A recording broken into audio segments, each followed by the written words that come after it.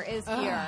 I literally bought the entire sweater weather Samuel Adams pack today. It's so good. I love it. I love it. I've just been in like full fall mode and I've been loving it. I mean, I've been buying mums, buying pumpkin beer. I made a fall themed cocktail for my spooky sisters tonight. Like, I'm just in my head, it's October, which would be horrifying because that would mean my wedding was like weeks away instead of a month away. You got a lot to do. I have a lot to do. But it'll get done. It will get done. It's just hard because like I forget that like everyone who's planning, like not everyone, most people who are like planning a wedding have never done it before. Yes. You know what I'm saying? Yeah, so it's hard hard because you always feel like you're like, someone take the wheel. Someone needs to, like, not let me make any decisions because I feel like I'm making all the wrong ones. Those are called wedding planners. They cost money. That's right. Damn it. But you know what? COVID did bless you with an extra 2.5 years to get this wedding planned. That's true. So, yeah, that was nice of COVID to do that for me. Yeah, okay. But we're not here to talk about weddings. We're here to talk about herstory. On the rocks. With Katie. And Allie. This is a podcast where we talk about famous women in history. We talk about good women and bad women and fictional women and non-fictional women and groups of women from all times and places because women have nuance. But keep in mind, we're drinking the entire time. And we're not historians. Yes. That's probably our biggest fault. Yes, it is. But before we get into the stories, you are also prepping for fall. You're buying decor. You are hanging garlands of autumnal leaves around the hearth. You're putting on your sweaters. I mean, it's still going to be 85 degrees tomorrow, but don't worry. You can always take the sweater off and just wear the tank top underneath. You could. I mean, you could possibly even be sitting on a Zoom meeting with like one AirPod in, and you don't want to look down at your phone and be rude to Google something. You know what I mean? Exactly. In your fall sweater. You're doing a lot. So the main message is you can't stop and Google these women. So we're going to describe them for you. We're going to get a little physical. Allie, who are you doing and what do they look like? I'm doing the aforementioned group of women, the Bronte sisters, which I'm super excited about. All three girls were small in stature, ranging from 4'10" to 5'6". They all had brown hair of different shades and dark-ish eyes. Charlotte Bronte was very self-conscious about her appearance and considered her head to be too large for her body. In a sketch she made of herself, she kind of suggested that the tip of her nose was turned up at the end, which is a trait amongst her family. Emily was thin, but like supple and graceful. She was the tallest person in the house apart from her father. So she was the one that was 5'6". Her hair was naturally in a very tight curl that was often described as frizzy. And this is like pre-product, so that's hard. And then Anne is generally considered the, quote, pretty Bronte sister. She had light brown hair that was pale gold in color and fell gracefully in light curls on her neck. She had these like deep violety brown eyes and pencil-thin eyebrows with an almost transparent complexion. But she was pretty quiet, and people say that she could have possibly had a lisp. So that's what the Bronte sisters looked like. What does your group of women look like? I am doing the Fox sisters. So all of the three sisters had pretty similar traits. They were white, middle-class women with long, dark hair parted in the middle. And like the most famous, like, etching of them, they have very somber looks, these round, haunting eyes. And in this portrait of them, Maggie, the middle child, and Leah, the oldest, are wearing these like black capes, which are closed in the front, exposing only their hands. But Kate, the youngest, stands behind them with her black cape kind of open and showing like a light-colored button-up dress. And her hair, rather than, parted down the middle and pinned up and back, is in long braids draping over her shoulders. Very pretty. But yeah, so they could typically be seen around a table or up on a stage with big skirts. And sometimes their eyes rolling into the back of their heads if they were being touched by the spirit. Okay, so we're doing a gaggle of women. Yes, this there's evening. so many ladies we're talking about. So listen up because this might be confusing. Listen up, buckle up, get a drink, take a bath. It'll exactly. be good. So are you done? I'm done. Okay, can you tell me what this drink is? Because it looks so luscious. It's like a similar shade to your one from 2 weeks ago. It is. I was thinking that because I decided, I was like, you know what? I have this port. I'm going to use it again. You're welcome, Miss Krista. You're welcome. So this is called Fox's Brew. So it is 1.5 ounces of bourbon, 1 ounce of apple schnapps, Ooh, a 1/2 ounce of port, and a 1/2 ounce to like 3/4 of an ounce of apple cinnamon simple syrup. And you shake that all together, and then you garnish it with just like a big like slice of apple. I mean, sounds like a dream come true. Cheers. So fall. So deep, so dark. Nice. So spooky. God, I just like whenever we get into like New England and like New York in the 1800s, like I just have to do an apple cinnamon thing. And it's great when it falls in the fall, like the autumn time, because it's lovely. All right. So what do you know about the Fox sisters? Okay, so I know, just like Mary Todd Lincoln, they were into the spookies, very spiritualist. I know that they would have like swooning spells, like when they would faint or like give the appearance of fainting.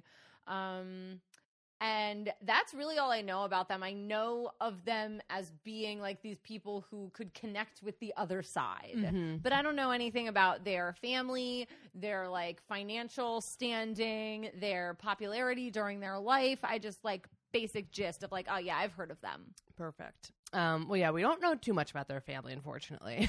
I was kind of disappointed. I really wanted more backstory on them. But yeah, but my sources were the podcast Stuff You Missed in History Class and this BuzzFeed YouTube video called The Rise and Fall of the Fox Sisters, and of course, Wikipedia. Okay. Our story begins on a cold winter's night in the sleepy hamlet of Hydesville, New York, which, spookily enough, no longer exists. This town doesn't exist anymore. Sounds like, okay, that's a perfect beginning to a novel. What is it? What is the Christmas Carol? Marley was dead to begin with. Yes! Right? Isn't that the first line? The town. What's the name of the town? Hydesville. And I like that dead to begin with. They describe it as a hamlet too, which I think is so charming. Oh man. Okay. The Fox family had just begun renting a house in the neighborhood in the hopes of getting a fresh start. John and Margaret Fox had recently gotten back together after splitting up for a few years due to John's alcoholism. The two had several children together. Some sources said only 4, some sources said 7, so I don't really know. But now he was sober and ready to really be there for his 2 youngest daughters, the ones that were left in the house, Margaretta, known as Maggie, and Catherine, who went by Kate. They thought that they had gotten just this fantastic deal on this house. It was this giant old farmhouse that they just like never thought they could afford anything like it. But then they started to notice that people in the town were kind of weird about the house, and they like weren't coming over for Donut Sunday after church, like just not really wanted to take part. And they didn't want any stale donuts after a church meeting. No. And then they figured out why. It's because the house was indeed haunted. Yes, a haunted house. So the first few months in the house were rather uneventful. Oh. But in March of 1848, 14-year-old Maggie and 11-year-old Kate started hearing mysterious noises throughout the house. There were knocks, raps, rattles, and shakes and scratches. Sometimes the noises were so loud they shook the furniture. The girls said that it was probably nothing, maybe even like a prank by some neighbors. I mean, it's like March, so April Fool's is like around the corner. It's probably it. But their mother, Margaret, was a very superstitious woman, and she was absolutely losing her mind. I mean, yes. by a dog. Yes. So the Fox family kind of had a history of members who said they could see the future and things like that. So Margaret Fox was a woman who like definitely believed in otherworldly things. But she was losing sleep. She's getting more and more anxious by the day. The noises won't stop. And then one night, the girls finally call out to this spirit who they had named Mr. Splitfoot, which apparently was another name for the devil. It's like an old nickname for the devil. I didn't know. Oh, so because he's like, hooved? I guess so. Yeah, I guess. Yeah, Splitfoot hooved. So they're like, hey, devil. Devil, devil, devil. So they said, Mr. Splitfoot, if you are a spirit, copy this noise. And Maggie tapped the table 3 times. And it repeated 3 knocks. Then they made more specific noises. They snapped and clapped, and it repeated everything. It's called an echo. Mm-hmm. No, I'm so in. I'm sorry. Margaret then asked the spirit to count to 10, and 10 knocks rung throughout the house. And then they all get really into it. So she starts to get a little more specific. She asked the spirit to knock the age of all of her children in order. And it did. 35 knocks for their older sister, Leah, 14 for Maggie, and 11 for Kate.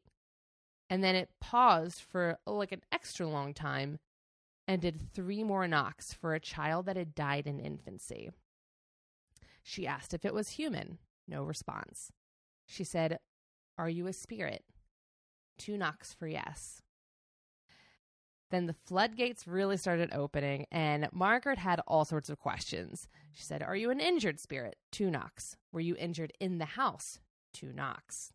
Question after question until she was like, wow, I can't believe it. A real fucking ghost in my own house. Wow, we won the lottery. And now that she's like, okay, this ghost likes to talk. Like, he's not going to hurt us. So then she just starts blabbing to all her neighbors about it. Soon, about a dozen neighbors are at the house just trying to get spooked by a spirit. They asked Mr. Splitfoot about their own lives, how many kids they had, what ages their kids were. They just like loved that question. So wait, I have a serious.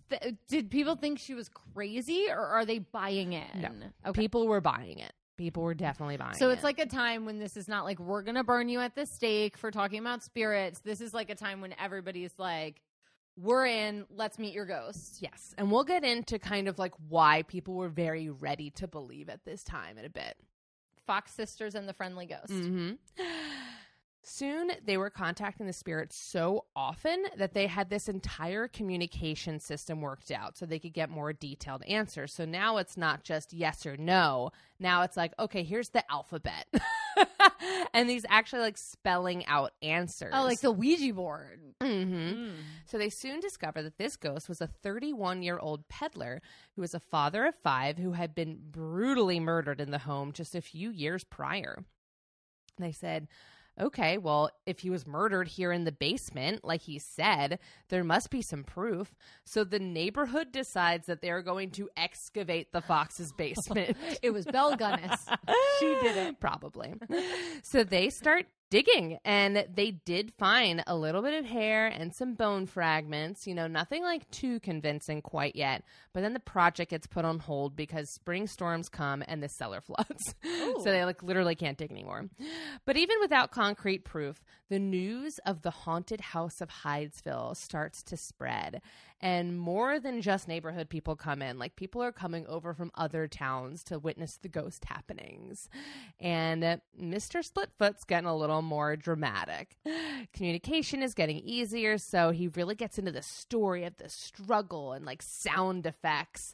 I just can't even picture this. And then people start to notice that the spirit would really only present himself when Maggie and Kate were around.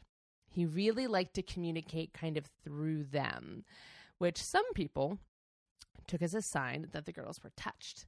You know, they had some sort of connection to the other side. And so they're not thinking they're like the girls from faking the it? Crucible? No. Where they're just like fainting and calling people witches? Yeah. And that's the thing. Others thought it was a bit suspicious. This meant that while they were about town, people had a lot of different reactions to them. Some people treated them like, oh my gosh, you are special beings who were like in touch with other realms. And others thought they were evil witches who should be cast out of society. And then some people thought they were just like silly teenage girls playing a prank. So the legend is growing, and soon the older sister Leah comes home to like figure out what the heck is going on back home. 35-year-old Leah? Yep. Because at this time, again, she's 35. She's split up from her husband, and she's just kind of working as a music teacher to support her and her daughter. And I think she's pretty bored, so she gets really interested in what her sisters are up to.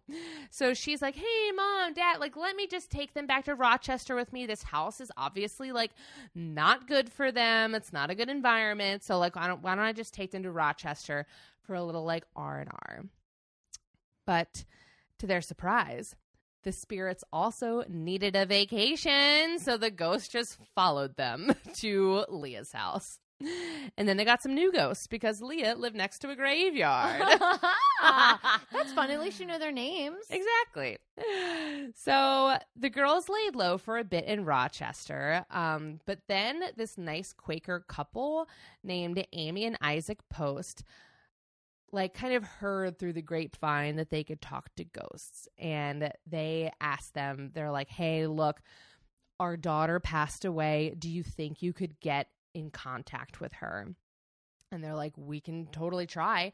So they do a seance with them, and Leah is actually the one who goes into a trance and communicates with their daughter, and they are hook, line, and sinker, like all in on these sisters.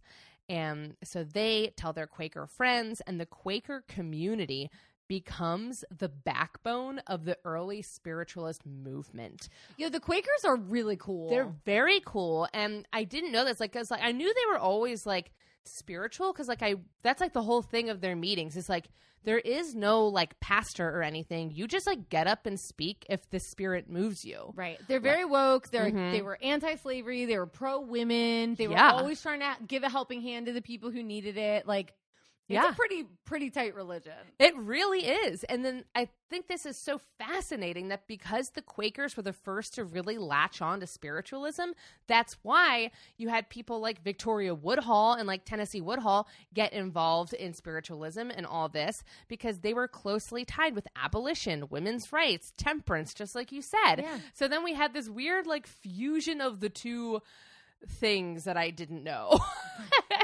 Yeah, and they've got some good oatmeal. They do. They have some fantastic oats. The most famous oats, I'd say. So just to give you a little history on spiritualism, since we're in that ballpark right now, it had been around for a while. The Fox sisters did not start it. It had been growing out of the writings and work of these two men, Emanuel Swedenborg and Franz Mesmer. So these guys had kind of their own belief system about heaven and hell, which a lot of people clung on to because they had these very direct answers to one of our core questions about life: what happens after we die? And the two very strong beliefs that came out of Swedenborg's writing were, first, that there is no single hell and a single heaven, but rather a series of higher and lower heavens and hells. Like, it kind of reminds me of like a Good Place situation where like there are these like levels, and like it's not cut and dry. Oh, the 7 layers of hell. Mm-hmm. And second is that the spirits are intermediates between God and humans, so that like the divine sometimes uses them as a means of communication. So people are like, okay, not cut and dry on heaven and hell, but there are spirits that can communicate. So like this kind of gave people a lot of hope of like, okay, so we can figure out more about this. We just have to figure out how to talk to them. Okay. And that's where Franz Mesmer came in.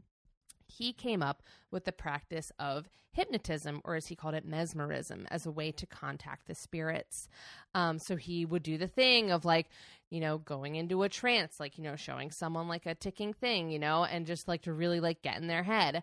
And he kind of pioneered that movement. So when you combine the two, you get spiritualism. So it's like somebody holding the clock pendulum in front of your face. And okay.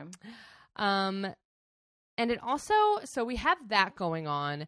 And the other big thing is just that the world is changing in the 1800s.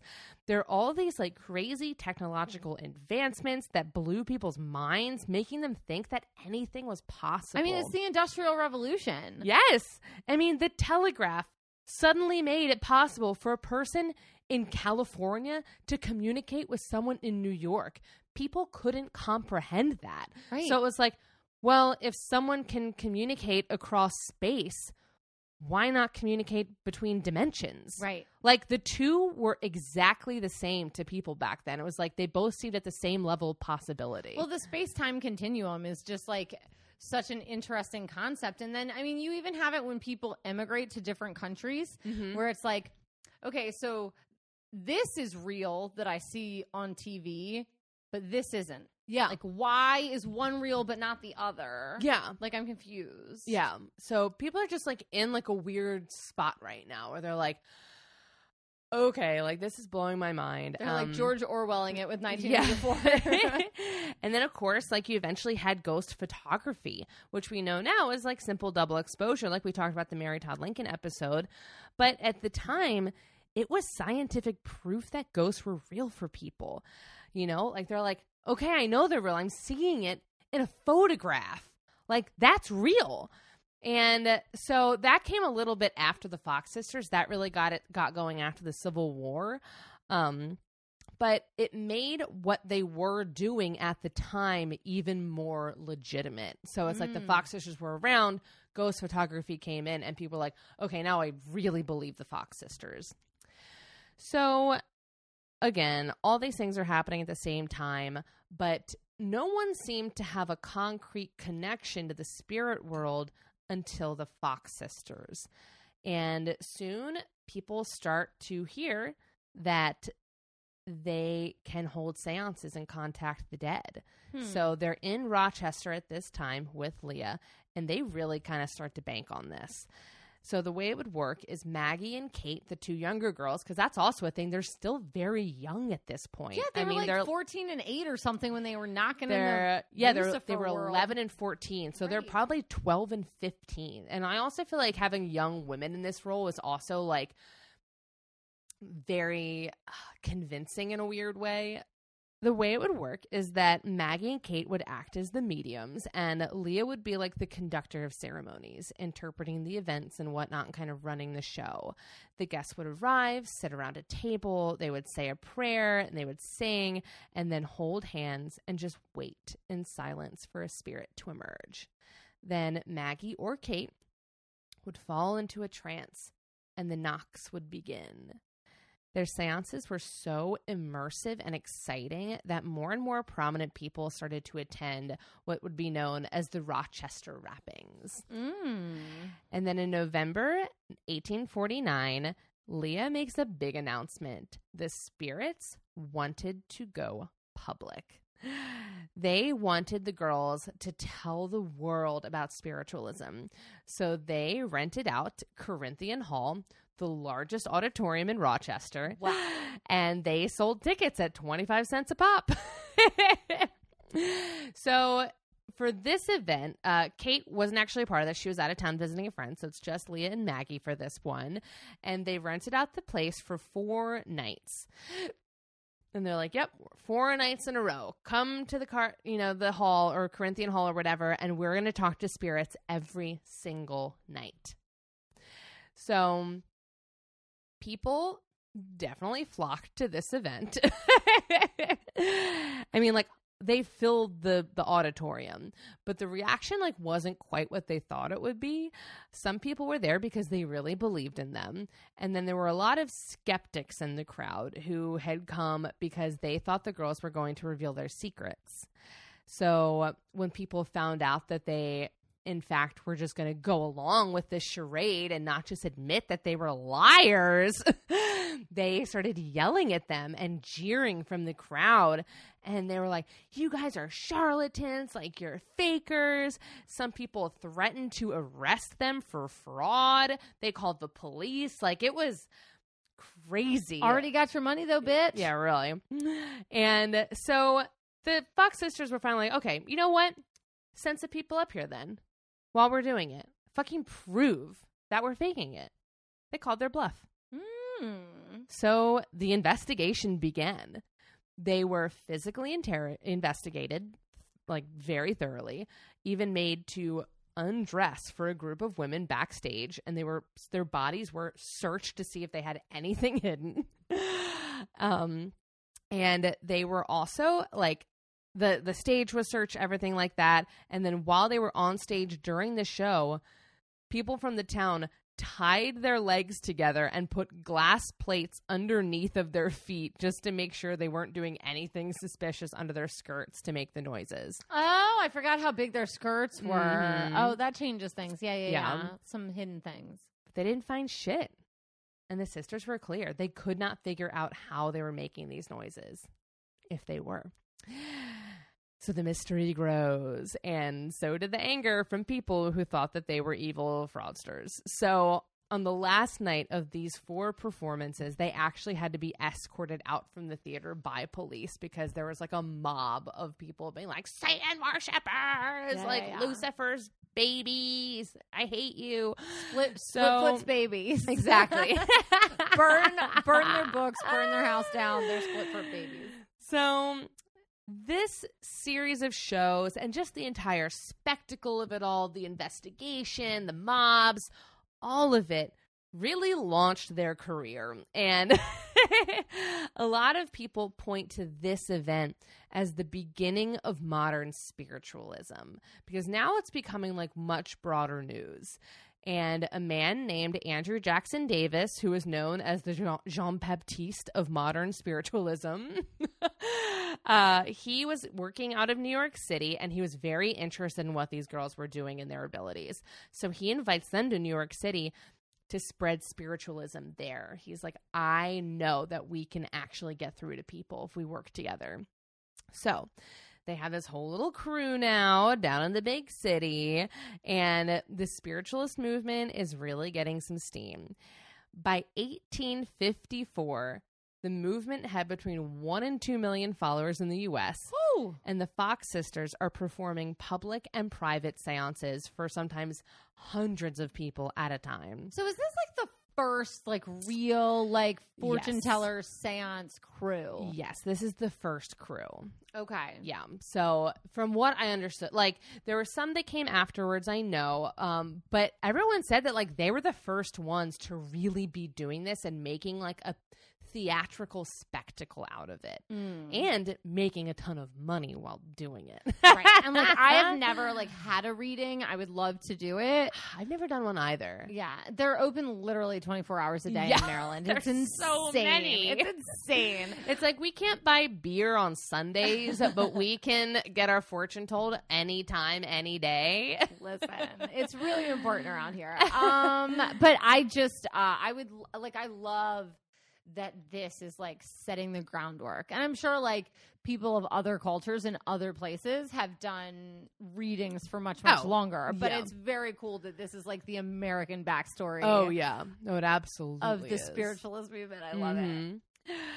So they also start to get just like a really tight-knit group of really famous and wealthy New Yorkers. One of their most prominent followers was a guy named Horace Greeley.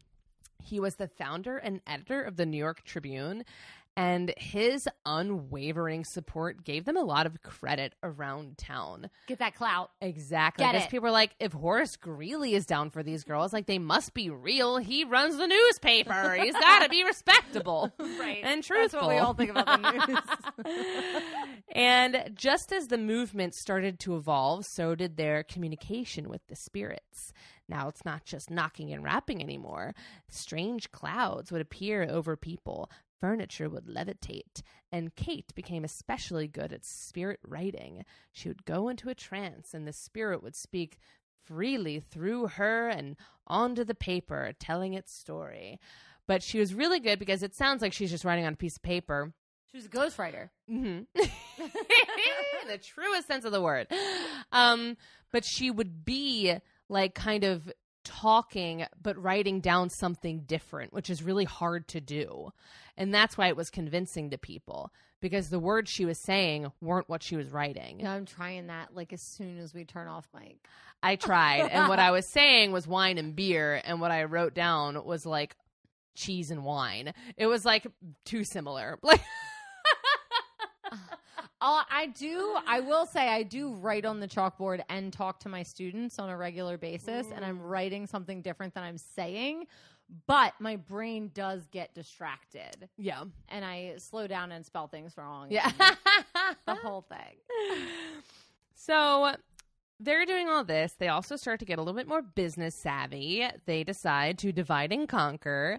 Leah stays in New York holding private and public seances, and Maggie and Kate take the show on the road, spreading spiritualism across America like butter on toast. But of course, more mediums are coming out and trying to get into the biz, which means more people are getting caught and exposed as frauds.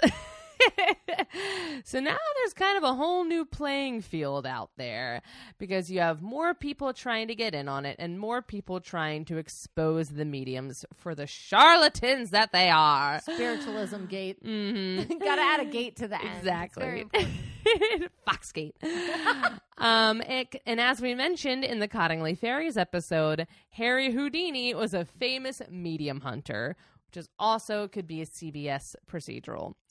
And his goal in life was to rid the world of spiritualism. He's like, these people are terrible. They're stealing your money. Don't listen to them. I am a professional magician. I mean, he is like really tricking people, but telling them he's tricking them. Yeah. So he's doing like the exact opposite. And I'm sure it's so annoying. Yeah. But also, I feel like that's a big male-female thing. Oh, absolutely. Like a guy can be like, I'm tricking you.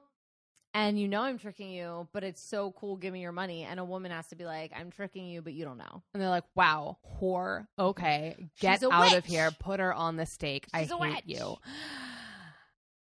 But the Fox sisters seemed to be untouchable.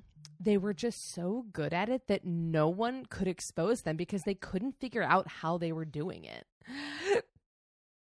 So they just had to keep a tight ship and everything would be fine. Everything was good. You know, they'd swap the decks. All they had to do was keep it together. But no, just keep in mind, Kate and Maggie are in their late teens and early 20s when this is taking off. They suddenly have lots of money, no parental supervision, and it doesn't take long before they discover the downfall of all women, wine and men. Yo, same girl, same snaps.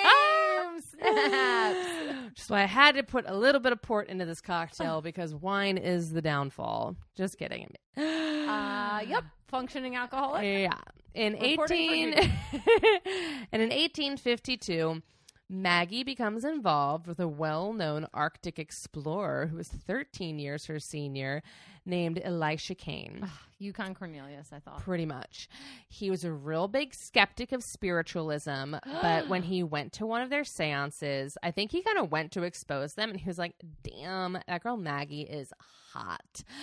And then they met, and he was swept off his feet. And soon they were married in a secret ceremony. Now, some doubt that the marriage was legit. Some people think that they didn't get married at all. But throughout their 5-year relationship, Elisha had one goal: to get Maggie out of this business because he thought it was fraudulent and immoral, and to make her Catholic. So, Ice Boy is such a Debbie Downer. I know. But being a good wife, she left her sisters and spiritualism behind while they were together. But so now it's just Leah and Kate now on the road? Now Hate it's just it. Leah and Kate. I thought Maggie was the best. I know. But 5 years later, as I said, Elisha died, actually. So this made Maggie a young widow and suddenly Catholic because it was his last wish that she be baptized into the Catholic Church. So after he died, she did get baptized, which I guess makes sense because he might like totally haunt her if she didn't go through with it. Like, just okay. Connect with the Holy Spirit instead of with other people's spirits. Who cares? Whatever you're gonna do. I also think it was kind of a ploy to get his kind of estate because his family never approved of her. And I think maybe she was like, maybe if I just like go ahead and like commit to the Catholic thing, you know, like they'll recognize me as his wife. But they didn't. They refused her status as a wife and a widow. So they just said, you have no claim to any of this estate, which really sucked because she'd given up her career for him. So now she didn't have anything because she couldn't work because that was the only thing she knew how to do. Right. So, yeah. So, wait, she was a woman in the 1800s is what you're saying? Yeah. She later published a book of their love letters called The Love Life of Dr. Kane, probably to be like, hey, we were together, so fuck you. And also, I think it was an attempt to make some money, but the book just was a big flop. It didn't really go anywhere. Yikes. And Maggie just sunk really deep into alcoholism and depression and soon found herself in just really horrible poverty by 1858. So that same year, 1858, Leah also leaves the business because she married. This was her third husband. He was a wealthy businessman, and she was kind of like, okay, like I'm kind of done with this. I don't need to work anymore, so I'm just going to be off with my husband. Yeah, girl's getting it. Mm-hmm. But Kate was still going strong, always improving her communication with the spirits. And then she traveled to England to help the growing spiritualism movement there. And in 1872, she meets a wealthy barrister and fellow spiritualist, Henry Diedrich Jenkin. So they marry, and they had 2 sons. And their marriage did last all the way until his death in 1881. Probably because she like married someone who actually believed in her. But after he died, always a good idea. Mm-hmm, the pressure to perform was really starting to weigh on Kate. Because now she's like an older woman. She has like, she doesn't have a husband to support her and like help support her anymore. So she's not really doing it for fun anymore. She's doing it to like support her 2 children, which is a whole different ball game when you're talking about something like this. She's a single mom. Yeah. In a world that doesn't support women. Yeah. And she, unfortunately, also turns to alcohol, just like her sister. So she is spiraling. She moves back to the States to try and get a new start, try and fix things, but she just can't stop drinking. And then Leah decides to take things into her own hands, and she calls basically like, you know, Child Protective Services of the time, gets her kids taken away from her, like, which I don't, because like it does suck because like it doesn't seem like she was super fit to take care of them, but it's also like that would suck to have like your sister just like call the cops on you to be like, get these kids out of here. Yeah, it's but like, if they're not safe, I then know, it's like, what do you do? Yeah. The whole situation sucked. And then just Kate felt so betrayed by her sister, and then her alcoholism is only getting worse. And now the whole relationship between the 3 sisters is just extremely strained. Maggie, who was the first to kind of fall, is just the first to blame spiritualism. And in October 1888, Maggie Fox told the New York Herald, "Spiritism is a curse." And she just started spilling all sorts of beans. I mean, she's Catholic now. Yeah. Now, she did do some spiritualism work after that. Baptized Catholic. So she definitely went back to it. Baptized Catholic forever. But again, like as they were getting older, they just weren't making the money like they used to, because I think they were kind of doing it for different reasons. Well, I and don't the know. market's Like, diluted at that point. it is. There's It absolutely always a new is. and fancier show. It's true. So she just talks about how the whole thing started off as a way to scare their mom. They were like, we knew our mom was superstitious, and we decided just to play a prank on her, and the prank kind of got out of hand. So this is what she said. My eldest sister took Kate and me to Rochester. There it was that we discovered a new way to make the wraps. My sister Kate was the first to observe that by swishing her fingers, they could produce certain noises with her knuckles and joints, and that the same effect could be made with the toes. Finding that we could make wraps with our feet, first with one foot, then with both, we practiced until we could do this easily when the room was dark. Like most perplexing things when made clear, it is astonishing how easily it's done.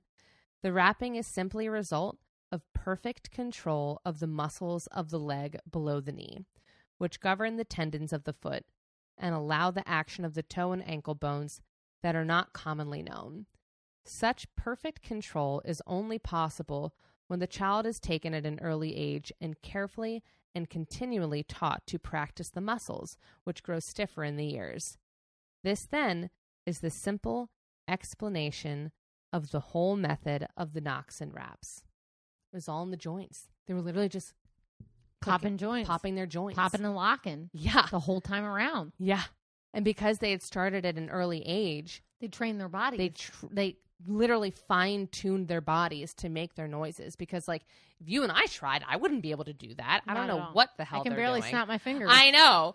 But, like, they were so in tune with their muscles and tendons and joints in their legs that they could just do it. I wish my girl Maggie would have had somebody like videotape her shit. Back I then. know. Let me see it. Let me see it. I would love to know actually how loud it was. Yeah, correct. That's a I would correct love statement. to know that. Is it like one of those men that like can whistle with his fingers at a Oh. stadium? Probably. The loudest. And then she took it a step further and she masked magicianed this shit. And she exposed all of their secrets on a stage for people. And at this point, Kate was also done. She joined Maggie on stage, backing up everything she said in her confession. She's like, yup, this is how we do it. And the spiritualism community was furious. They were like, no. Like, no. They're lying. Spiritualism is real. Like, ghosts are real, you know, and they just turn it into a smear campaign against the sisters. They're like, their queens just threw their crowns yeah, back at them. literally. And they basically just put it in the news like, you're going to trust these alcoholics who, like, can't even hold on to their kids or a husband? And, like, they're just saying, like, the worst things about them. I mean, people listen to this podcast. Yeah. And basically just start to say, like, they just confessed for the money. And did they confess for the money? Maybe. They were poor. Did they confess to screw over Leah because they were mad at her? Maybe. And maybe this was all just combined with them being tired and possibly feeling a true sense of regret. You know? Like, what did I do with my life? What did I do with my life? But that one seems a little less likely because 1 year later, they retracted their confessions. Spiritualism rejoiced, welcoming them back into the fold, and the girls continued working in any capacity they could, which now was just shot to shit. I mean, no one wanted anything to do with them. They're like, what do you believe? They're like, what do you believe? Is it real or is it not? You literally showed all your secrets, and now you're trying to say that that wasn't true. Like, what's the story here? I think they were just I think they were not doing well physically or emotionally or mentally, any of it. And I think they were just flailing. They rode the child celebrity wave. Yeah. You know? Yeah. You got really big. You did your shit. Wasn't as cool when you were older. No. Made a couple mistakes. Got back to it, and still nobody cares. It just sucks. And they just, I don't know, they never really got back to where they were before. And Kate and Maggie were still in poverty when they passed away. and all of them were dead within 3 years. Leah died in 1890, Kate died in 1892, and Maggie died just a few months after Kate in 1893. Were they frauds? Were they really speaking to the dead? Who knows? But we do know that in the early 1900s, years after they all died, people were kind of curious. They're like, what was going on in that house back in the hamlet of Hydesville? They can make their toes clap.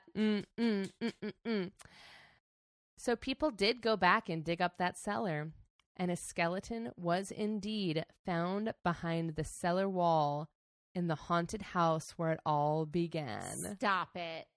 And that's the story of the Fox sisters. They fucking killed somebody here. They put that body down there. They put somebody down there. And the body was Jean-Benet Ramsey. You heard it here first. It's the Fox sisters. Wow. I know. So it's like this weird thing where, like, you know, it's like they're frauds. They're not. They're frauds. And then it's like there really was someone murdered in that house and buried. I have one there to be like a space-time continuum so that body was placed there after they died to go back and prove that they were right. That would be a fun like thing. a Doctor Who. Mm-hmm. That would be great. Plant a random body. How fun. I can't wait because I'm also doing Three Sisters and their stories are so different from your story. Perfect. This is going to be great. Let's go get another wine-based drink. Let's do it. Goodbye.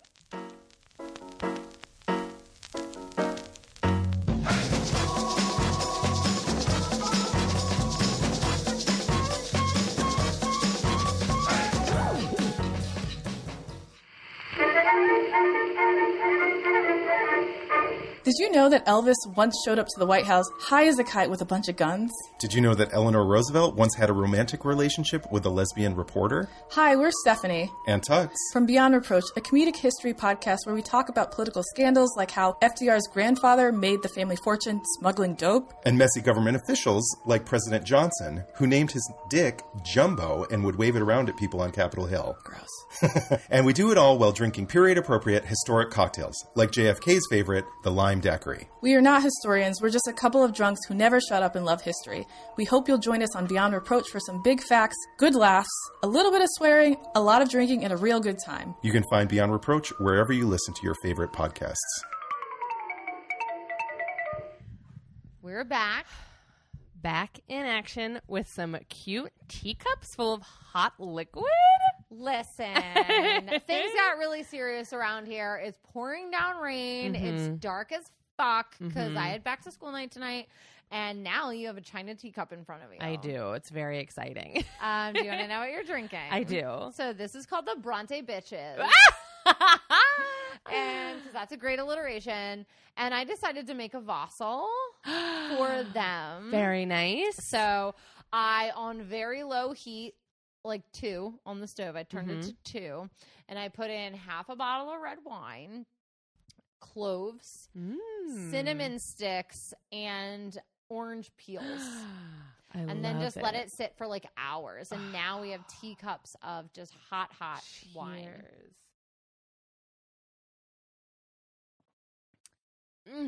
So good. It's so good. We have to like make this for Thanksgiving. It is. It's so delicious.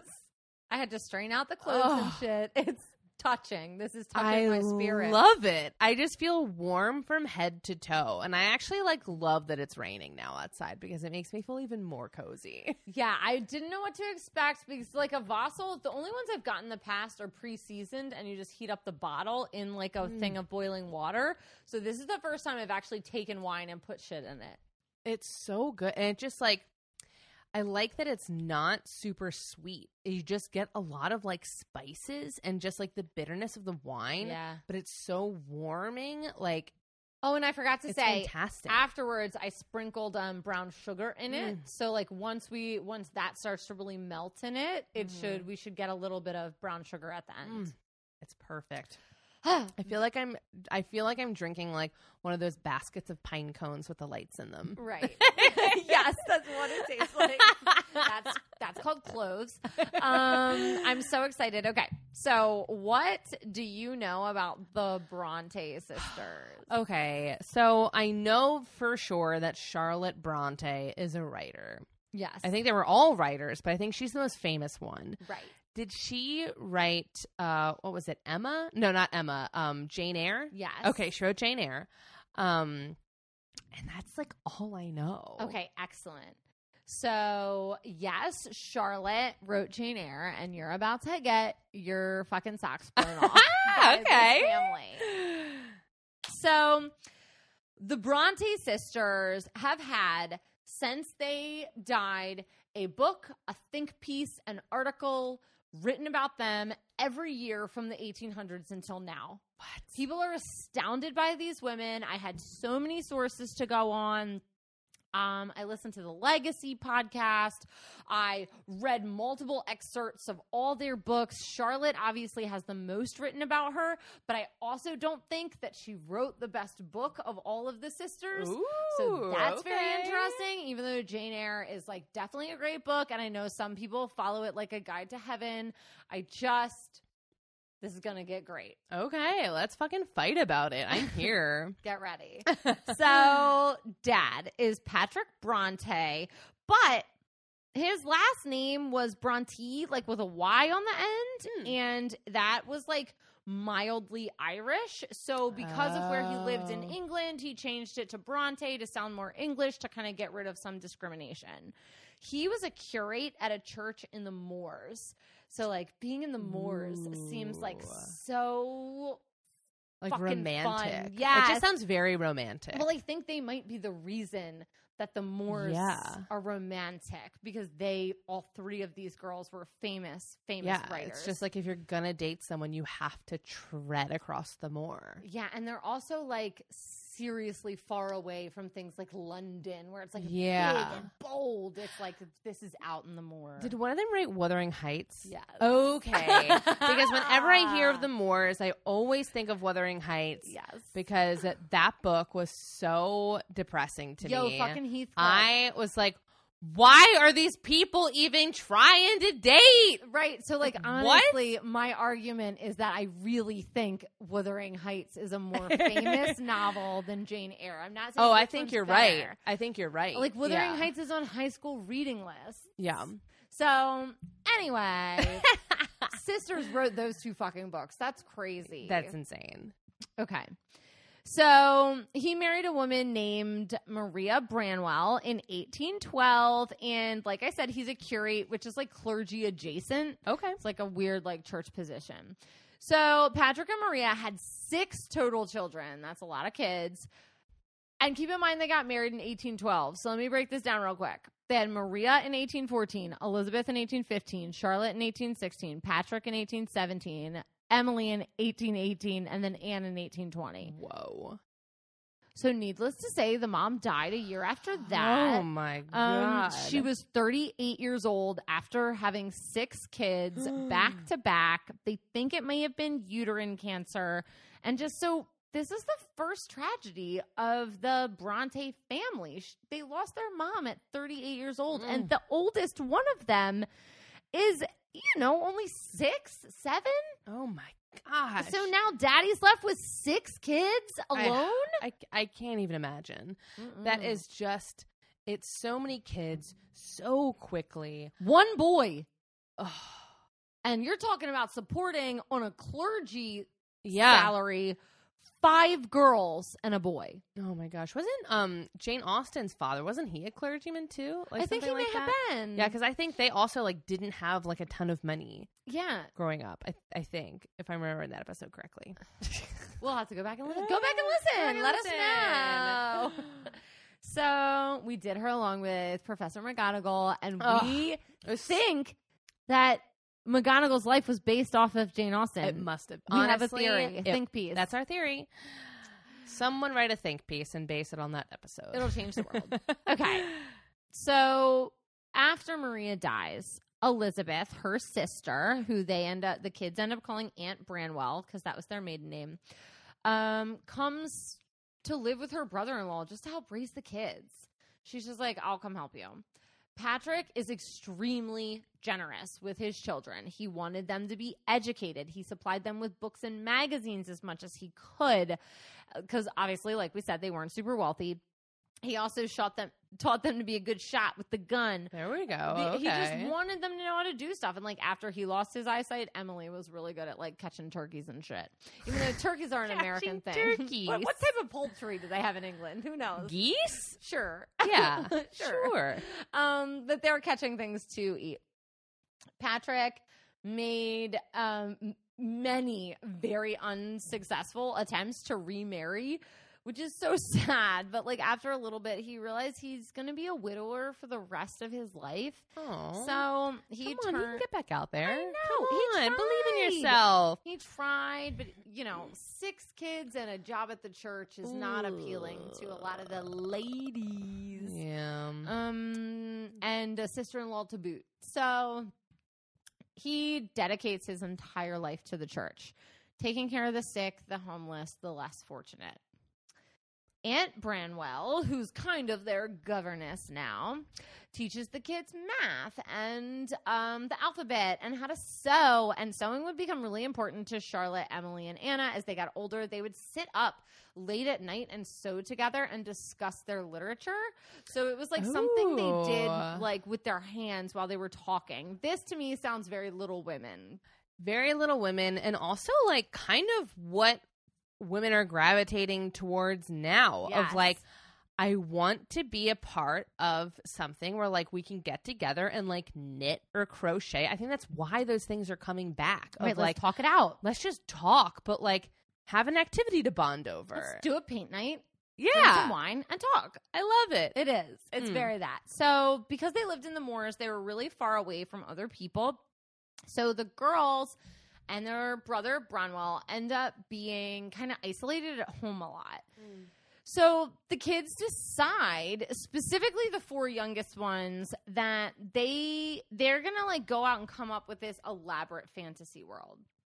So they start creating these kingdoms with like history and politics and backstories, and they do plays and they write about them in these little tiny matchbooks with like codes so adults can't read them, but like only they can read them amongst each other. One, for example, was Angria and the Glasstown Confederacy. Glasstown is the capital of this fake world, and there were soldiers and rebellions and whatnot. The other one that's even more elaborate is the Gondel Chronicles, which was about some imaginary island in the South Pacific ruled by women, frequented by civil war, and overflowing with romantic intrigue. And again, this is on matchbooks. It's illustrated. What? There's maps, and it's totaling over 60,000 words. What? Children. What? Wrote this entire fantasy world into existence. That's crazy. Little baby children. I don't understand that at I don't all. either. So eventually, the 4 oldest girls, Maria, Elizabeth, Charlotte, and Emily, go off to school. This excludes Anne. She was too young at this time. She's very quiet. She was probably only like 4 or 5 years old. The school is it's like an education center for clergymen who are not super wealthy. So it's going to be all clergymen daughters. But this school brought tragedy to their family. Within a year of getting there, Maria and Elizabeth, the oldest 2 girls, get tuberculosis. And they're removed from the school to come home. And they think if we get home, they'll get better. But within a few months of getting home, both of them die back to back. Oh, my God. Maria and Elizabeth. So the family is like, well, let's fucking get Charlotte and Emily out of there because we don't know what the hell's going on. So they bring Charlotte and Emily home. And the loss of the 2 oldest children was devastating to the Bronte family. They had already lost their mom, and now Charlotte lost her 2 older sisters and her closest friends. Ugh. And it hits her the most. Emily ends up with a pretty big fear for the rest of her life of leaving home. And it I believe it stemmed from this. Like the first time I left my home, Everybody died. Oh, it's kind of like that whole, like, I forget what it was, but it was like, oh, when this happens, like the people go away. Right. Like I just like that feeling of like, you know, we were just talking about that recently with my dad, how like, you know, my brother is moving to Texas and it's hard because like, you know, when my dad was little, like everyone in his family just got up and moved away because he was so much younger than everyone. And it is like, it's devastating. It when is. that happens. And it becomes something that's kind of like in your psyche. It's like a PTSD type feeling where you're like, this has happened to me before, deja vu, please don't do it again. Yeah. When I also feel like the people knew so little of how the world actually worked that like I feel like the belief in things like that was so much more real of if I like cause and reaction or whatever was so concrete that like logic didn't really play into it. It was like, no. If I leave the house, people die. Right. Like, so I just won't leave the house. That's the only thing I have power to do is just not leave the house. Yes. And that's what Emily ends up doing over her life. Yeah. We also come to find out in the future that the school they were at treated the pupils really poorly, like neglect poorly. Oh my gosh. They struggled, all the girls that were still living with physical health issues for the rest of their life. Specifically, Charlotte blamed the school for this. They dealt with hunger to the point of starvation, coldness, sickness that wasn't treated, and you see all of this in Charlotte's Jane Eyre. I was going to say. In the boarding school. Yeah. That is what it happens in her book. Oh my gosh. So you can really see like the direct influence of like that crazy stuff that it's real. It happened to me. So the next few years, they stay at home and are educated by their aunt and their father's reading material. But in 1831, Charlotte, who is now the oldest sister, who I consider the bravest sister, is like, because she has to be, I'm going to get back out there. So she goes to this new school called Mrs. Wooler's school. And the teacher's super fond of Charlotte. Charlotte was older than most of the other girls, a super goody two-shoes, pretty knowledgeable about everything. And Charlotte makes some lifelong friends at this school, people that she corresponds with for the rest of her life, which is very odd for the Bronte sisters. They don't reach outside their family. It's like it's us and nobody. Mm-hmm. So it's weird that Charlotte does have these friends that she writes back and forth with. She does have to reluctantly come home from this school because her family needed her. They're running out of money. They don't have anything. There's all these kids, but she liked being independent. 3 years later, Mrs. Wooler makes her an offer like, hey, if your family needs money, why don't you come back here and be a teacher?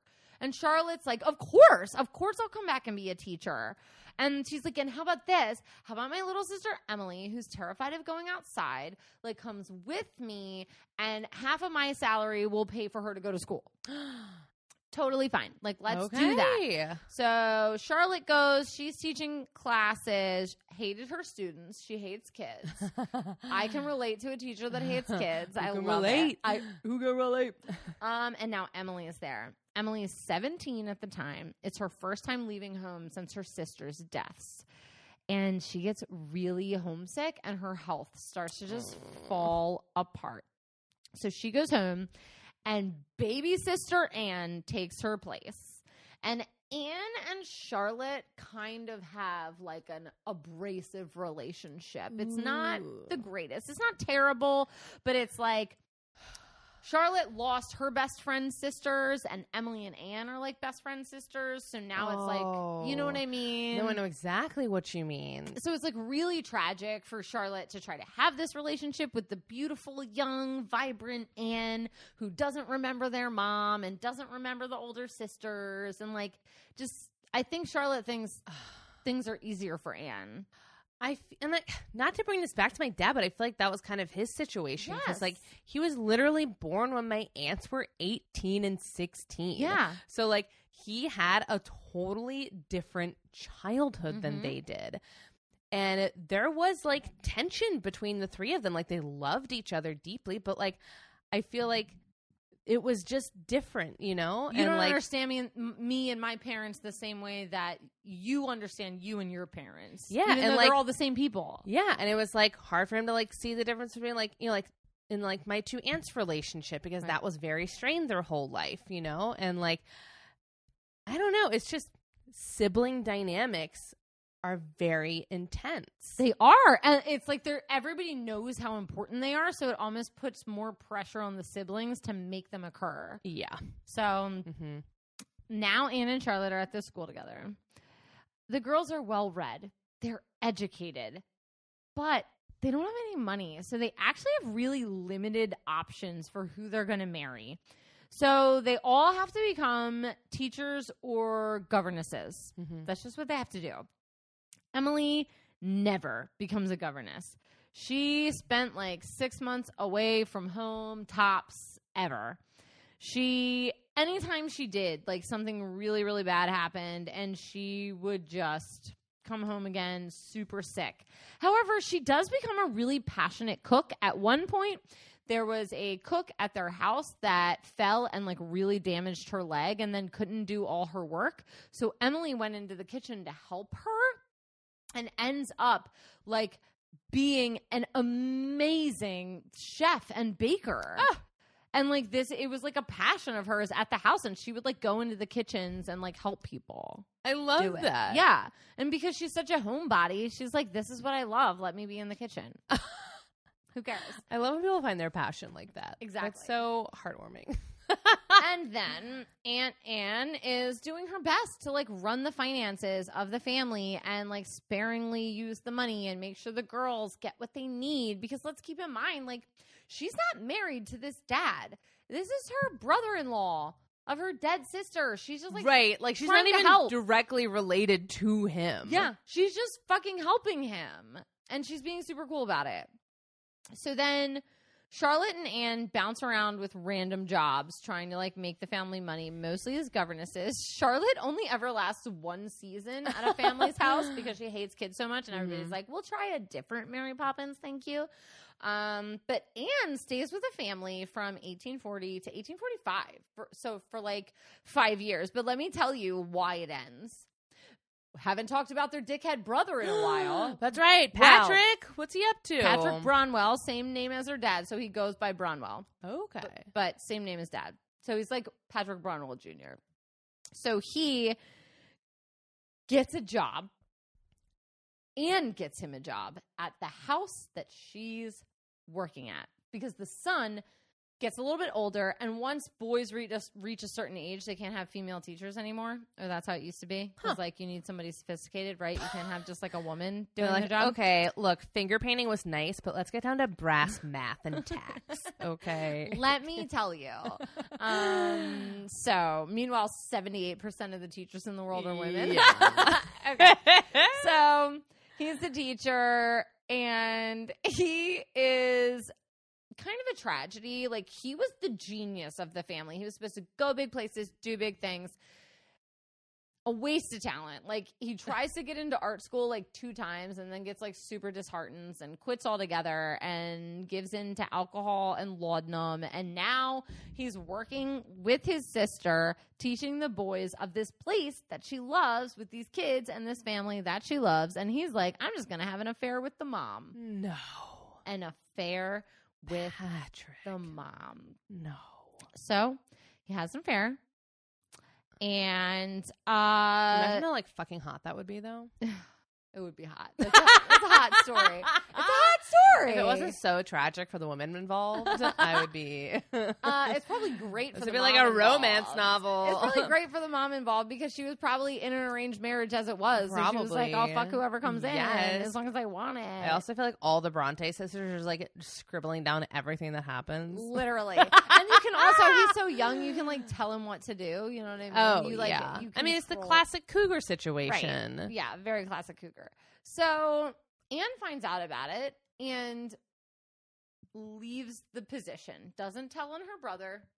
Doesn't ask him to leave. It's just like, I'm going to excuse myself from this career because I feel like it's morally wrong. And then, of course, shit breaks loose and he gets fired. So Then they're all kind of at home again. And Charlotte gets this idea of, like, why don't we start a school for young girls? We keep trying to teach schools. Why don't we, like, just fucking start a school? So Charlotte's like, okay, me and Emily are going to travel somewhere. And everybody's like, not a good idea. But she's going to do it. She's like, no, me and Emily, we're going to go to Brussels. We're going to sharpen up on our French so that we can start, like, a really legitimate school for girls. So they go. And they're like, we'll teach a few classes while we're here, and you'll take a few classes free of charge. But they're there, and they get this sudden bad news that their Aunt Elizabeth Branwell has died. So they're like, fuck. So they just pack up their shit in France and in Brussels, and they come home. God, and there's probably so many steamer trunks full of petticoats. And girl, she died of a bowel obstruction. No. A poop blocker. Oh my gosh, gotta get that smooth move tea. I just feel really upset about that. I didn't want that. to research that. I hate that for her. So poor Aunt Elizabeth. She's like not living her best life. No, she just raised her brother-in-law's 6 kids. Half of them died, and now she died of a poop obstruction. Terrible. So also, though, she left $900 to the Brontes in her will, which at that time was $115,000. Oh my God. So she had all her own fucking money. And she was, like, just trying to help them out. So she left them a ton of money, and they could pay off their debts and, like, get a little bit more comfortable. So when the girls were in Brussels, Charlotte had been teaching English, and Emily had been teaching music. Emily's like, I'm not fucking going back. I don't like being away from home. Charlotte's like, I'm going to go back. The reason that my girl Char went back is because she had fallen in love with the head of the school. But he's married. And not at all interested in Charlotte. That we know of. That we know of. So she wrote him 4 lengthy letters that we know of that went unanswered and that he ripped up. But the ripping up of them applies guilt to me. Doesn't it imply guilt that you rip it up to try to hide it? Like, if somebody wrote me a lovesick letter, I would be like, producer, look at fucking this. This is hysterical, right? Like, I wouldn't rip it up and try to hide it. True. So anyway, wife finds it ripped up in the trash and pieces it back together. It's a whole thing. Anyway, the fucking London Times publishes them after Charlotte dies. Isn't that terrible? It's after she died, so she doesn't know. I'm not going to lie. I'm glad it was after she died. I thought it was just going to be like, random woman sends man a love letter. No, it was after she got famous and died, but it's still like, that's still so really upsetting. It's so private and like, I don't know. The letters also say to me that like, she just felt very strongly. Like, I'm sure she was just like full of emotions all the time and like didn't know yet that she was supposed to be putting them into like books. And not like letters to married men. Yes. Letters to married men, not a good way to go. No, this isn't letters to Juliet or letters to Cleo. It's letters to married men. This is really terrible. My other alt-rock band. Letters to married men. So she ends up coming home, her heartbroken, of course. Her dad's sight is failing. Her brother's drunk as fuck all the time. And Charlotte's just like, you know what? I'm going to abandon this school idea. But she starts to snoopy snoop. She's like, what are my little sisters doing? So she goes into Emily Homebody's journals and finds out that Emily has been writing this perfect poetry. She confronts Emily about it, and Emily goes off in a fucking 8-day rage or some shit. Like, what? You read my fucking private journals. Like, you can't do that. And they're all poems about their imaginary world that, like, they used to live in. Then. Yeah, so, like, Emily's still kind of living in this. But finally, Charlotte talks them into publishing a book about poetry. Charlotte writes 19 poems. Emily and Anne write 21, and they publish it together under the male names Kerr, Ellis, and Acton Bell. Now, this book gets published and sells 3 copies. And they're mortified. But this did spur them forward. They're like, okay, people didn't like our poems, but we can write. We know we can write. Well, and to be clear, like, it might not even be that their poems were bad. It's probably just that they were like, nobody's publishing a book of poetry. People don't like poems, honestly. You know, and like if you don't have a good press person, like if you don't have a good marketing person, like I'm sure even back in the day, like who likes a poem?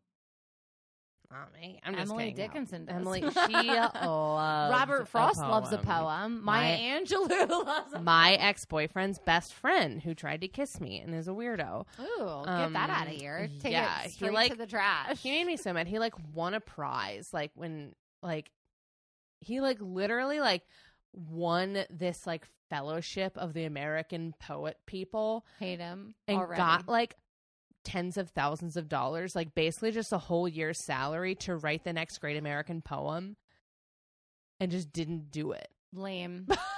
Hate that. Hate that. Hate him. I hope you're not listening.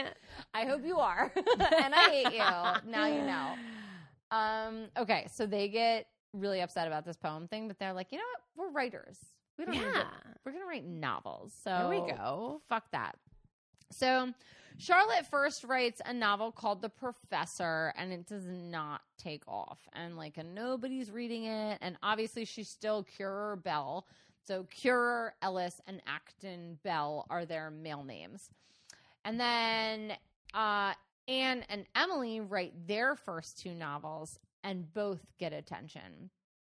But it wasn't easy.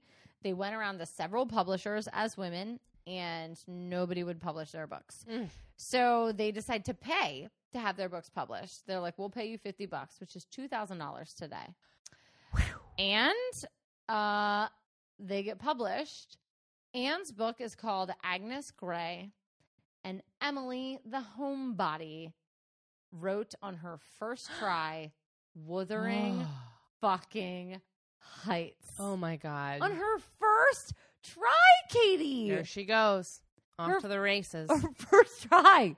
I can't even imagine. With Heathcliff. It's still so prominent today. It's on the high school reading list. It's one of the few. It wasn't on my high school reading list because I went to dumb private small Christian school. I had to read it. But unbelievable. But I remember specifically reading it outside of school. Like, people still read it all the time. It is such a cultural touchstone. It really is. It's the most famous of all the books that I'm talking about tonight. Yeah, for sure. Unless we argue Jane Eyre is. We'll see. So people say that Emily was the sphinx of writing. She was really good at it and did not want to be famous. There's not a lot of knowledge of her life. It's scarce because of her fear of being outside. She loved to be in the moors. She loved to be at home doing chores and cooking. She loved animals. She befriended all the stray dogs on the property. She was just at peace where she was. Yeah. So it's crazy to me that shit came out of her brain, but creative thinkers are thinkers. And we don't know a lot about people who are struggling back then with mental health issues or people who are struggling with learning deficits. So we don't know what she was dealing with. Like maybe she could have been agoraphobic and just like had a true fear of being outside, and like her creative juices were flowing only at home. She kind of also like reminds me a little bit, like I'm picturing her like if we took a positive spin on like a Luna Lovegood. Oh, yeah. Just someone who is like, I'm different and I'm totally fine with it. Like, I don't, like, I see Nargles. You don't have to. And I'm going to act differently because I do. Mm-hmm. But you don't need to be worried about it. I feel like she's like, you don't need to worry about me. Yeah. It doesn't seem like Emily was pissed about anything. No. She was in a good place with Heathcliff. So, whom I hate. So Charlotte had failed with The Professor, and then her sisters both hit success with their novels. So she was like, well, I'm furious because I'm supposed to be the good one.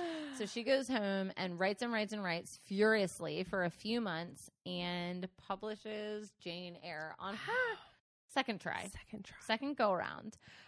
She was also an artist, though, and got critical acclaim for like some of her drawings. And even in the second edition of Jane Eyre, they asked her to do the illustrations. Wow. So Charlotte did her own illustrations in the second edition of Jane Eyre. That's so cool. I have to check what edition I have. Yeah. Because would I love to have know. a really early edition of Jane Eyre You'll have and to Wuthering look. Heights. Like, they're on my fake mantle in my foyer. My fake mantle and my fake foyer. All I know is my friend who likes books, like, really, like, knows a lot about books. She's she's a writer. Like, she walked in. She's like, what are those? Yeah, how'd you get those? That's incredible. So Charlotte also spent her money from Jane Eyre to get her teeth fixed. She like really needed some dentist shit going on. She had like some rotting teeth. So Ugh.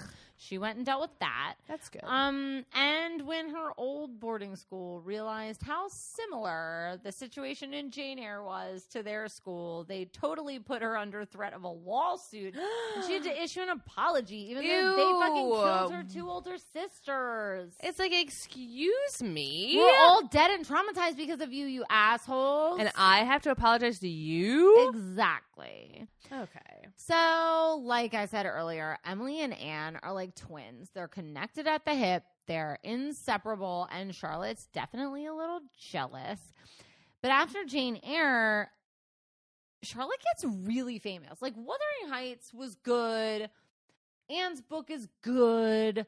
But Jane Eyre is famous. People weren't quite ready to understand Wuthering Heights yet. Mm-hmm. So they're like, you need to go to London. And you need to see people because they think, and not only do they think that Cure, Ellis, and Acton Bell are one guy, but they think it's a guy. So, oh my gosh, I totally forgot that they weren't themselves they yet. think they're men. So, and they think they're one man that's posing under three men. Oh my God. So Charlotte and Anne go. Obviously, Emily refuses to go, but they go to London, the big city, to prove that not only are they multiple people, but also that they are female. And people are astonished. Not only that they're female, and not only that they're one person, but they're all fucking related. They're like, there are three of them, and they're sisters? And, I mean, it makes for a great literary story. And Charlotte is so famous at this point. She's having to reject suitors, and none of these girls are married. They're all getting into spinster age, and they are not married. But again, Branwell's drunkenness starts to really catch up with the family, and he gets sick and quickly dies, just like their mom, from tuberculosis. Jesus. And then Emily is at home, and they're in London, and Emily gets sick, and she refuses to see a doctor. They really did not trust physicians. Really? None of them. And it was a weird thing where they were just really uncomfortable with doctors. And they're like anti-maskers, honestly. Anti-vaxxers. She like literally only a few months after her brother dies of tuberculosis. So Emily, author of Wuthering Heights, is now dead. That's the only book she wrote? In her 30s. She wrote another one. We'll talk about that in a minute. Okay. She had grown so thin in her illness that the person who made the coffin only made it 16 inches wide and said it was the smallest coffin he had ever made. Oh. Now, I did read somewhere, and this is gross, that her tuberculosis was exasperated because the drinking water that the family had was like adjacent to the graveyard, and it was like a runoff of like dead, decomposing bodies. So I don't even want to think about that. But Emily's dogs actually mourned her death for longer than anyone else. There was one specific dog that would howl outside her empty bedroom into the night. And if you remember how evil Heathcliff was to dogs in the book, like he hung one from a tree, I think it really gives you like an insight into how much Emily felt like dogs are important, and if you hurt a dog, you're a monster. Right. Like that was her cue to be like, you want to know? Like, that was like the worst thing she could think of. Of like, you want to know what sucks? Killing a dog. Yeah. Agreed. I mean, same girl. Yes. But yeah, I totally, like, I love that mindset of like, I need to just totally expose what a bad person this is. So this is the worst thing I could think of. He killed a dog. So obviously Emily's death is going to weigh on Anne heavily because Anne and Emily are super close. So she writes a book called The Tenant of Wildfield Hall. You may have never heard of this book, and there's a reason for that. This book sold out in 6 weeks. It's a massive hit in the 1800s. Everybody loves it. But the protagonist is a male with alcoholism who ruins an entire family. Oh, my God. And it is considered one of the first truly feminist novels. Virginia Woolf said it's a masterpiece. There are people in literature that say it's a shame it hadn't been in print. But Anne's health declined after it was published and hit the fucking newsstands. And Charlotte didn't like the book because it exposed the family. Oh, yeah. So when Anne got sick and went to the doctors, she went far away because she was like, I'm not going to make the same mistake Emily made. So she went far away to the coast to try to get some fresh air, make herself well. Didn't help. And Anne, who Charlotte had a contentious relationship with because she was jealous and who just wrote this hit book, dies. Charlotte does not get her body brought back home to be buried. No. She gets buried on the coast, far away. Only one of the Brontes that's not buried in the family. And then she refuses for the book to be reprinted. What? So that could be the most best of all the books. It's supposed to be. It is. It's supposed to be. That sucks. That really sucks. Anne Bronte should technically have like the most famous book of these. So we'll all have to read that. And it sucks because I feel like she is the least famous of the sisters. She is. And she could have been the most famous if this one book. Because I can't even imagine how seen women must have felt. Yeah. Because we can talk about it in just the two of us, but like temperance was such a big thing at this time just because women were suffering at the hands of male alcoholism. Yes. And it was this silent epidemic that like, how could they connect with each other about it? And now there is this novel that speaks to them. And it's like, if it wasn't happening to you, it was happening to someone you fucking knew. And it sold out. And then it just went out of print. It just went away. And like not only a tragedy for Anne, but a tragedy for women. And then there turns out there's this other book that Emily wrote. I don't know the name of it, but Charlotte kept it from being published because she worried that it would taint Wuthering Heights because Emily was already dead and Wuthering Heights was so good that she was like, I don't want this to be like a thing that Emily didn't perfect and then I publish it and it makes Wuthering Heights look bad. Like it could be she died being the writer of Wuthering Heights. Right. And now it's like, do I do Wuthering Heights? And this other book. And this other random shit. Right, exactly. So especially because, she's right. She didn't have time to really perfect it. Yeah, so she had died. So it's hard. So then Charlotte is the last of all of her siblings alive. She writes 3 more books past this. In Shirley, she becomes the first person to ever use the phrase the Wild West. Really? She also, from that book, changes Shirley from being a male name to a female name. Huh. And she also wrote the book Villette, which the literary world says is better than Jane Eyre. Wow. So I don't know anything about that book, but from what I was reading, it was the 3 books she wrote after her sisters died, and Villette is like a masterpiece. Eventually, she did marry. She's the only Bronte sister that marries in her older age. His name was Arthur Bell Nichols, and he worked at her dad's church. And originally, her dad turned down the proposal because of his low salary, but eventually he caves. And then her dad's like unable to attend the ceremony, so Charlotte walks herself down the aisle like a boss, like an old spinster boss. So she married in the June of 1854, and apparently the marriage was very, very happy but short. after the honeymoon, she got quickly pregnant and had extreme morning sickness. And so I know morning sickness in movies is played as like a girl like vomiting sometimes, but if you're not treated, you can suffer from severe dehydration. Yeah. Because your body's vomiting up everything you eat, and it's really dangerous. And this causes Charlotte to die while she's pregnant. Oh my God. At the age of 38. Patrick Bronte, the dad, outlived all of his children. What? His wife, his sister-in-law, all 5 daughters and 1 son. Not one of the Bronte women lived past 40 years old. 40. None of them. They all died pre-40. In 1973, astronomers discovered 3 asteroids and named them after the Bronte girls. Oh, and there's nice. a crater on Mercury named after them as well. But I think other than putting them in the stars, the most amazing thing they did was create dark, well-crafted love story classics.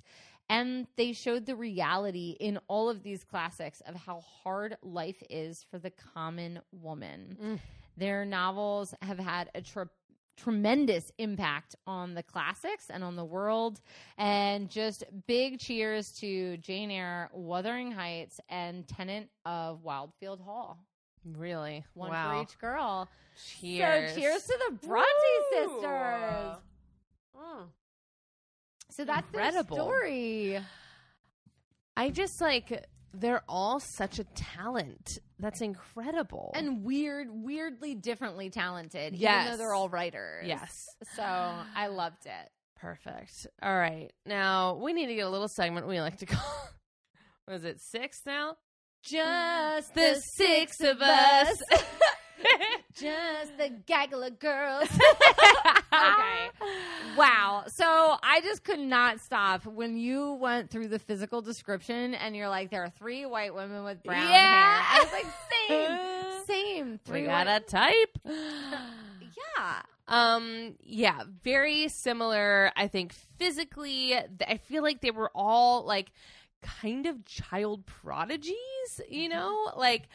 I just kind of feel like they got started early, you know? Again, Maggie and Kate were 11 and 14 when they started this whole thing. Right, and what's the difference between making up a haunted house story and making up a story about a kingdom in the moors? There's All nothing of it, different. No, they all require imagination. And it's kind of where you funnel it. You know what I'm saying? It's what do you choose to do with your imagination?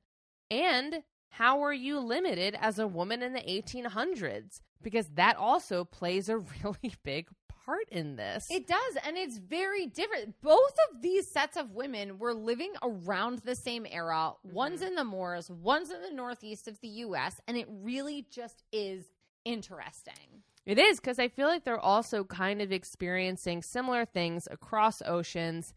Frankly, they have very few job prospects. I mean, it's just you're either a governess or eventually you're a medium. A medium was a very female-centric job. So I'm sure and I think that's because of the Fox sisters.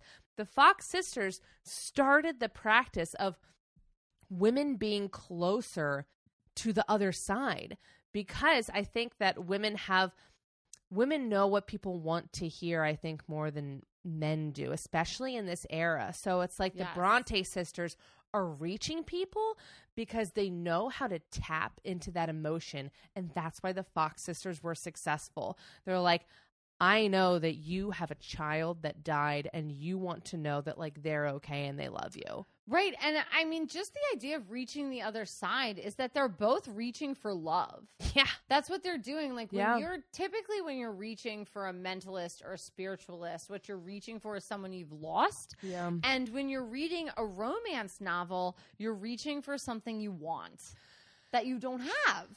Yeah. And it's a very interesting, intertwining of, I'm going to lay these emotions out on the table. Who's perfected it as a man? Nicholas Sparks? Alone? Right. Him alone? On his rock? On a lighthouse? In a notebook? On want to walk to remember? A message in a bottle? I just can't. I just feel like you're right. Yeah, that was such a good point that they're both telling you a story. Yeah. And women are storytellers. That's been the female job for centuries. Yeah. And I think it's why they were kind of pushed into, like, you can be a governess, but you can't be a professor. You know? And like you can be an alcoholic guy who has an affair with your wife. It's like you can be a medium, but you can't be a scientist. You can be these things that can put you in a box, but you can't actually expand. Because at this point, it's like, okay, things are still frivolous for you. It's like, not even a scientist, not even Harry Houdini. Right, not even Harry Houdini. You can trick me, but you can't trick me. Yeah, exactly. So annoying. It's like, what do you mean by that? And I don't know, just like the whole thing. I think the theme of temperance is also very interesting because, like, the Fox sisters, I mean, they fell into alcoholism themselves, which is interesting because their base was the Quakers, who were very into temperance and like banning alcohol.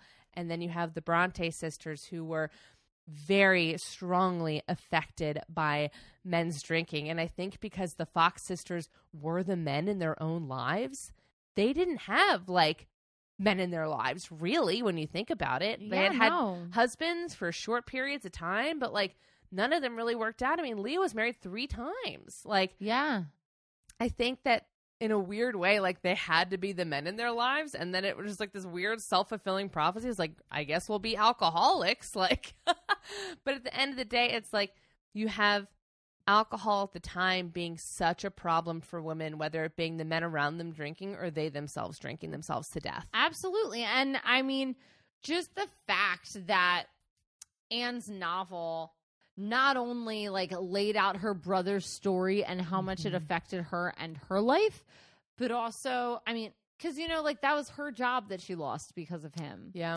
You know, but it also like pissed Charlotte off enough that she didn't want it reprinted. Yeah. So like alcoholism really affected these women's lives.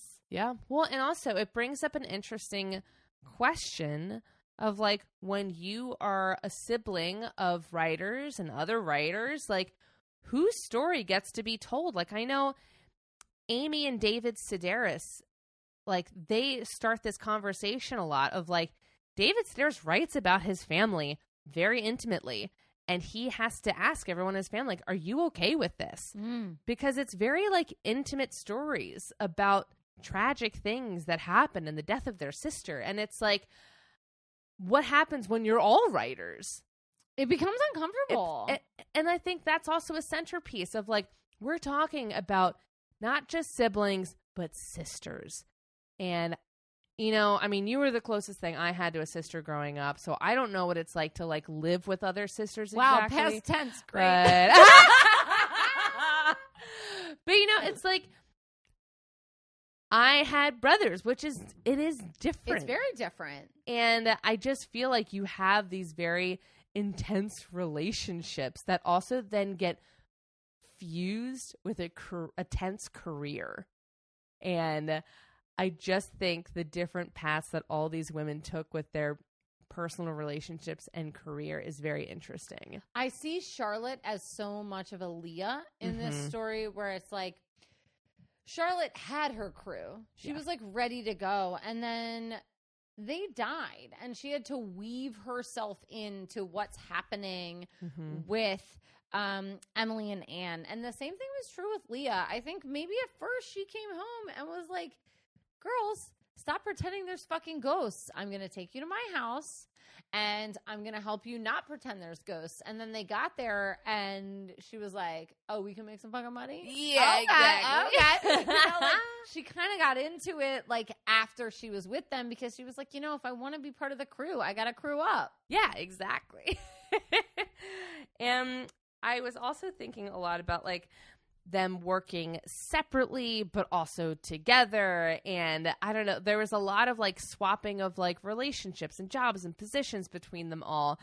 And then you have 2 siblings out of the 3 revealing the secrets.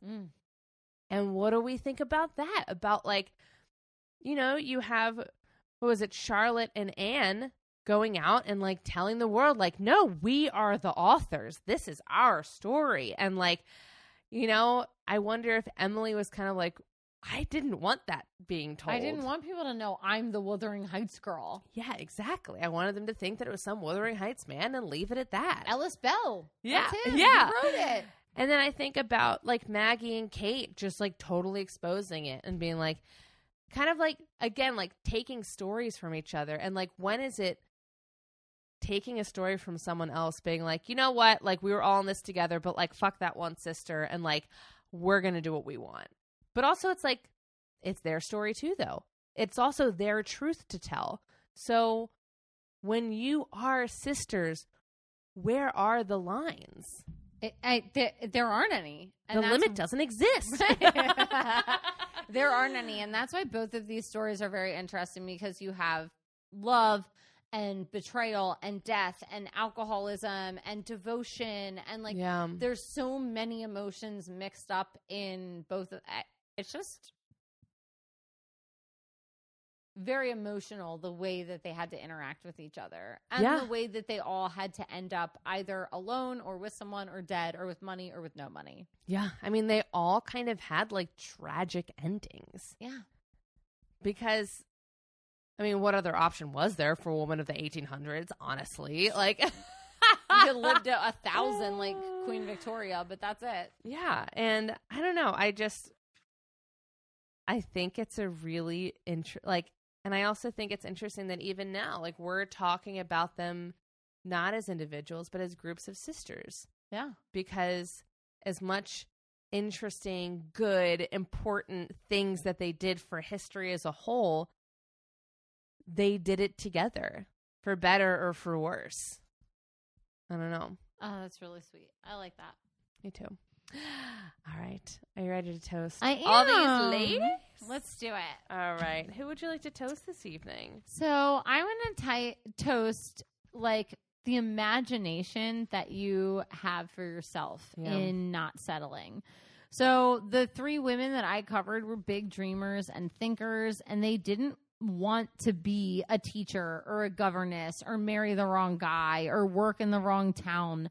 They just wanted to thrive, and they did it as themselves instead of like caving to what people expected them to be. I love it. So cheers to the Bronte bitches.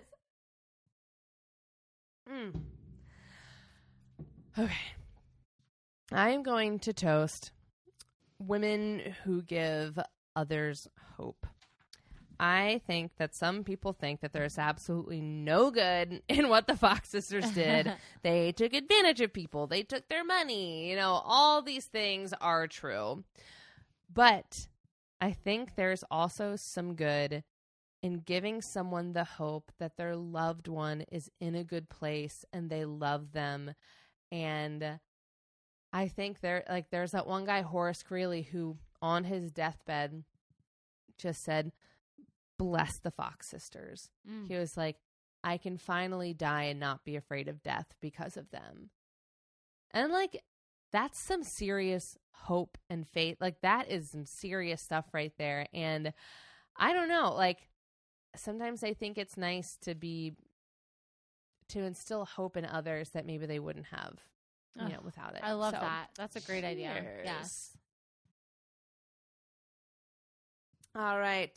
Allie, what are you enjoying in pop culture this week? So I've been reading the Throne of Glass series. I've never even heard of it. So it's like Sounds like the Bronte sisters wrote it. It's crazy. Sarah J. Maas wrote it. So it's a 7-book series, and it's so much like a late teenage Game of Thrones. Ooh, that sounds fun. Yeah, so it's like a later young adult fiction where there's definitely some sex stuff. There's definitely a lot of death and whatever, but it is Game of Thrones to the point where you're like, I don't know who's going to die. I don't know who's going to get paralyzed. I can't remember what character you're talking about because that person was only mentioned 7 books ago. So it's like one of those things where you're just like juggling everything in your mind, and it's just really nice. I just like it. I love some YA fiction. Lots of female heroines in this fictional world who are, I would consider, the book to have written stronger female characters than male characters in this Game of Thrones version. Love it. They're like Khaleesi on steroids. Perfect. Okay. What are you gonna do? Okay. So, Fiance and I started watching this series recently because we finished Broadchurch. And I've been hearing really good things. It's called Only Murders in the Building. Have you heard of this? No. Sounds great. Okay, so it's a new Hulu original show, and I'm dying right now because it's one of those shows that like is actually only releasing on Tuesdays. And so now I have to wait for the new episode. It stars Martin Short, Steve Martin, and Selena Gomez. Get out. Get out of here with Allie, your life. it's the most perfect show. The three of them, there's a murder in their building, and they decide to start a true crime podcast about it and investigate the murder themselves. There are secrets. How and it's meta. so meta. And Tina Fey plays like a Sarah Koenig character who's Don't know why you didn't say that up top. I know. Sorry. Everyone is in this show, and it's so perfect and kitschy, and it's really funny and quaint and cute. And of course, it takes place in like what we're about to be in, like fall to winter. So there are lots of nice sweaters and coats, and it takes place in this beautiful historic apartment building in New York, like a classic Six. Like not. It's like more like a large apartment complex with a courtyard in the middle. Nice. And Amy Ryan, who played Holly Flax in The Office, is in it. She plays a sexy bassoonist. I love Holly. I love Holly. It's so great. This show makes me feel like your cocktail makes me feel. Warm inside, and excited cinnamony. for more. Just Only Murders in the Building. Only Murders in the Building. I giggle during it. And then I'm also like, who the fuck is the murderer? Like, it was me, honestly. It's really exciting. So there's lots of cliffhangers, but again, it's very cute. So Only Murders in the Building. It's so good. Highly recommend it. Yeah. All right. So find us everywhere. We're on Twitter and Facebook and Instagram and LinkedIn and all of it. But mainly, we want you to leave us a review and a rating on Apple Podcasts. It would mean the world to us. And then if you go to Patreon, you get our bonus stuff. Yes, we're going to talk about who knows what, maybe ghosts. Ooh, you'll find out whether we believe or not. Well, I didn't have that written down, but we'll see. We'll do it another time. We'll do it on Halloween. Ooh, on Halloween we should do a ghosty episode. So, but yeah, we do all sorts of fun things on Patreon. So find us there. Join the community. But most of all, never forget that well-behaved women exclusively eat white bread. That's true. And they rarely make history. Goodbye.